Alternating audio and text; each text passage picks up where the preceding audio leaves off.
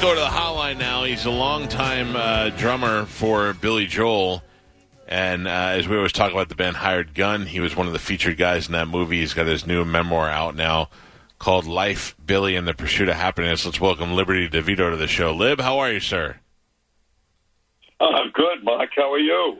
Great. Pleasure to have you on the show. I've seen you several times in concert, and as I mentioned in the intro, Galvin and I often talk about the Hired Gun documentary. I thought that was one of the better featured documentaries on musicians, the guys that are the unsung heroes that you don't ever get to see or hear about, while the other guys get all the accolades. Well, you know what was great about Hired Gun? It showed what the music business is really like. A lot of these documentaries about the music business is like how sweet it is, and this is what we did, and we played with this song, and it became number one. This was like, hey, I went to the ATM machine, and it said, you better get back to work, buddy. Like that. It was a real treat to hang out with all those guys at the previews and everything. It was wonderful. You know, I didn't take it from you. I got it from a lot of other musicians. I think you didn't seem like a very bitter guy. You didn't seem happy the way your relationship with Billy Joel had ended at that point. But you weren't real bitter about it, which I thought. I don't know if I'd be that cool the way you were. I would have been on a tear, and I would have wrote this book a long time ago, and it would have been a different kind of book. Well, you should have seen me the day after it happened. I broke gold albums, at the edge of a table. They break really easily.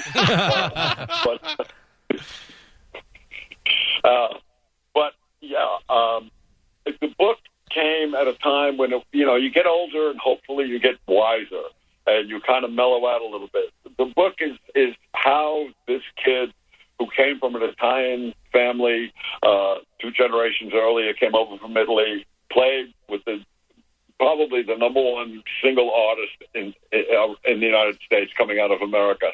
And how did that happen? That's what the book is about, how it happened and how it kind of ended, and how me and Billy now have regained our friendship again.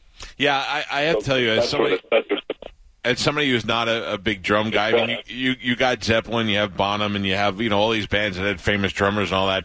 But when you go and see concerts through the 80s and 90s, there was guys whose names you knew. There was Liberty DeVito, there was Kenny Aronoff, there were some drummers that you just knew because you knew that other musicians respected them so much. But you didn't even have any drum lessons, right? No lessons. Like Kenny went to college for drums and all that kind of stuff, and no, I never took lessons. I am the Beatles generation. I saw Ringo on TV, and I said that's what I want to do. And when I tried to go for a lesson, the teacher said, "Why do you want to learn to play like Ringo? He stinks." I said, "That's it. I'm done with." So I had to learn myself, and yeah, I'm self-taught. So self-taught, and then you hook up with Billy. What do you have, like crossing local bands or something where you guys end up seeing each other? Yeah, exactly. We both played in the same club on Long Island. It was called the My House, and Billy was in the Hassles, and I was in the New York Workshop. And we just used to pass at night in the dark, like, hi, how you doing? That's all. And then when it was time for the audition, Doug Stegmeyer, who was in a band with me called Topper, was playing with Billy already, and Billy said, I want a New York-style drummer. And Doug said, well, you know the guy. And it meant it was me. And it was easy for me to get the gig because I was hanging around with one of Billy's best friends who was going to be the judge of whether I was going to be in the band or not. And we were partying all the time, and he kept telling me, you got to be in this band with Billy. You got to be in this band with Billy. So when he gave the thumbs up, it was like, I already knew he was going to get the thumbs up.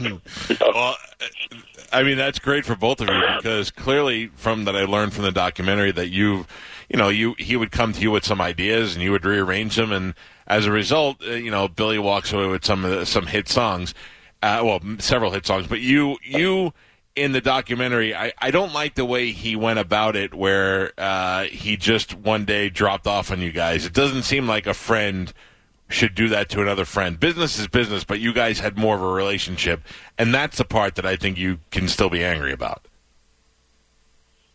there was no phone call, no message, no email, no nothing. It was like the way you find out is that you hear on the radio that Billy's playing somewhere, and you're like, well, wait a minute, I never got a call that we were at rehearsal. There was nothing. And so, but it's very common in this business. They say that you're never really fired. You're just not asked to do the next thing. Yeah, but there was no reason. You didn't do anything wrong. He was taking. I mean, I'm assuming. I'm not in the band. I'm telling you as a fan what I hear and what I think. He's taking his frustrations out for getting robbed by his manager on everybody else, and he's saying, "That's it. I'm starting over."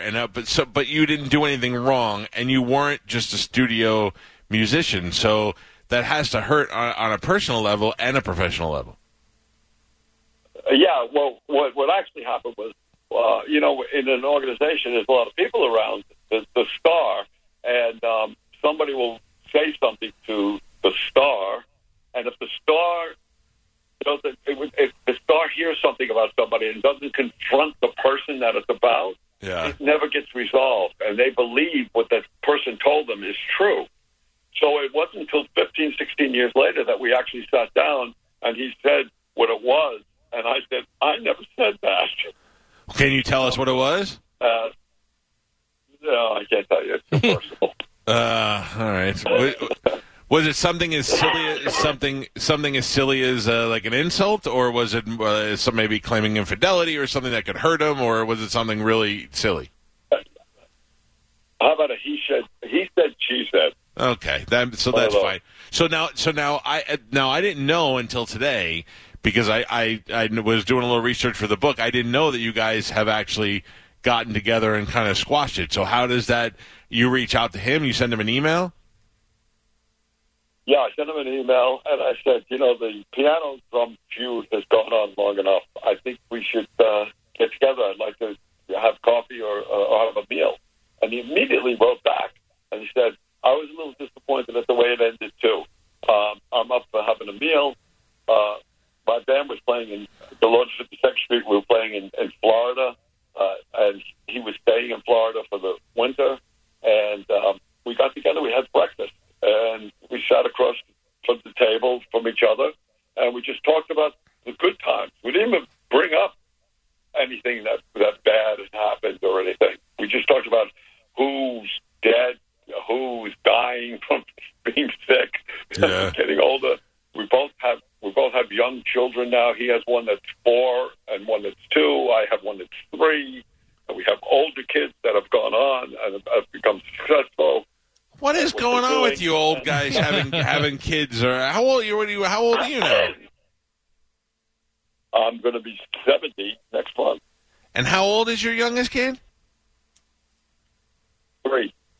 Boy, that shows you, man. Musicians will always get hot young chicks, man. No matter what, no matter how old they are. That's great. Good for you. Now, so, do you plan that?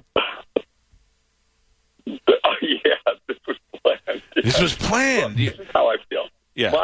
Listen to me. My second ex-wife was my age, a year younger than me. And when you get a car. And the car is getting old, and the car just doesn't want to drive you around anymore. You go to the dealership, and what do? You go, hey, I want another car just like this one. No, you want a brand new, low-mile, brand new, shiny car. Nice front end. And that's what I look for. There you go. Oh, that is hilarious. So now that you guys have a good relationship, or that you squashed the old relationship, do you stay in touch, or was it, hey, just kind of some closure? Oh, no, we stay in touch. We email back and forth, of course, because we can't see each other. But he's invited me to go to his motorcycle shop, and he said, "Pick out a motorcycle, we'll go for a ride." Wow, so one of those type of things. Yeah, so it's been great. I mean, we talk about music, what's happening in music today. And I have another band called the Slim Kings, and we just released a couple of singles. We're coming out with an album in October, and I send him that stuff, and he writes me back, goes, "It's pretty good. Good luck." I have to say, I have seen, I think, I'm 48 years old. I'm from New York, and I think I have seen Billy more times than any other artist I've seen in concert, and it's been probably 20-something times. Are you amazed at the run that he gets at Madison Square Garden? I mean, he could literally play there 20 days a month, and it would sell out every time. I am totally amazed. I mean, people love him. They love the music, you know. In the beginning, when he was playing with this new band that he has, like, it's a great wedding band, whatever, you know. But people go there to see the music. They want to hear, it's nostalgic to them. They hear the song "Still Rock Around with Me," and they go, "Oh, I remember where I was when I first heard this," and stuff like that. And now I have the Lords of the Second Street. We do the same thing. We play all the Billy Joel songs. It's myself, Richie Canotto, who plays sax, and Russell Javas, who plays guitar. We have a guy, Dave Clark, who does the Billy parts, and other guys in the band. And people say it's exciting to see you guys because it sounds like the record, because they got more guys that were on the record on my band than his band, and it's all nostalgic for them. They remember where they were. It makes them young again. I wonder. It's amazing. Having seen Billy 20 times or so, and you'll know this better than anybody, it's the same goddamn jokes every night. I mean, I could do the jokes as he's doing them on stage. It's almost routine for him, the way he does things. I would think that he would probably go do a tour of a smaller venues with the original guys. That would be so awesome, and there's no doubt that would sell out everywhere. Yeah, I think that would be awesome. And people always say you're going to play with them again. If something like that came up, yeah, that would be cool. Or do a residency in Vegas. Something like that. But that would be a top dollar event, man. It really would. This is Liberty Devitto. The memoir is out, Liberty, Life, Billy, and the Pursuit of Happiness. I mean, we've talked about Liberty on the show before and the situation, and I think you'll enjoy hearing his story. As a guy who's played in one of the most prolific bands with no drum lessons, drives me insane. I love that. And then has a real good story and a real good attitude. Yes, go ahead. And now I barely made it out of high school, and now I wrote a book. Yeah. This is sort of the amazing thing. No drum lessons, plays a drum. Barely made it out of high school, wrote a book. 70 years old's got a little kid. Yeah. The guy does it all. Well, listen, you guys come to Ruth Eckerd Hall and play out here a lot. Next time you come, I would love to have you in the studio because I got a bunch of things I'd like to talk to you about. You come over to see us, I'll come over to see you. Sounds good. Liberty, Life, Billy, and the Pursuit of Happiness available now, July 17th. Liberty, great to talk to you. Thank you, sir. Thank you. Have a good day. There you go.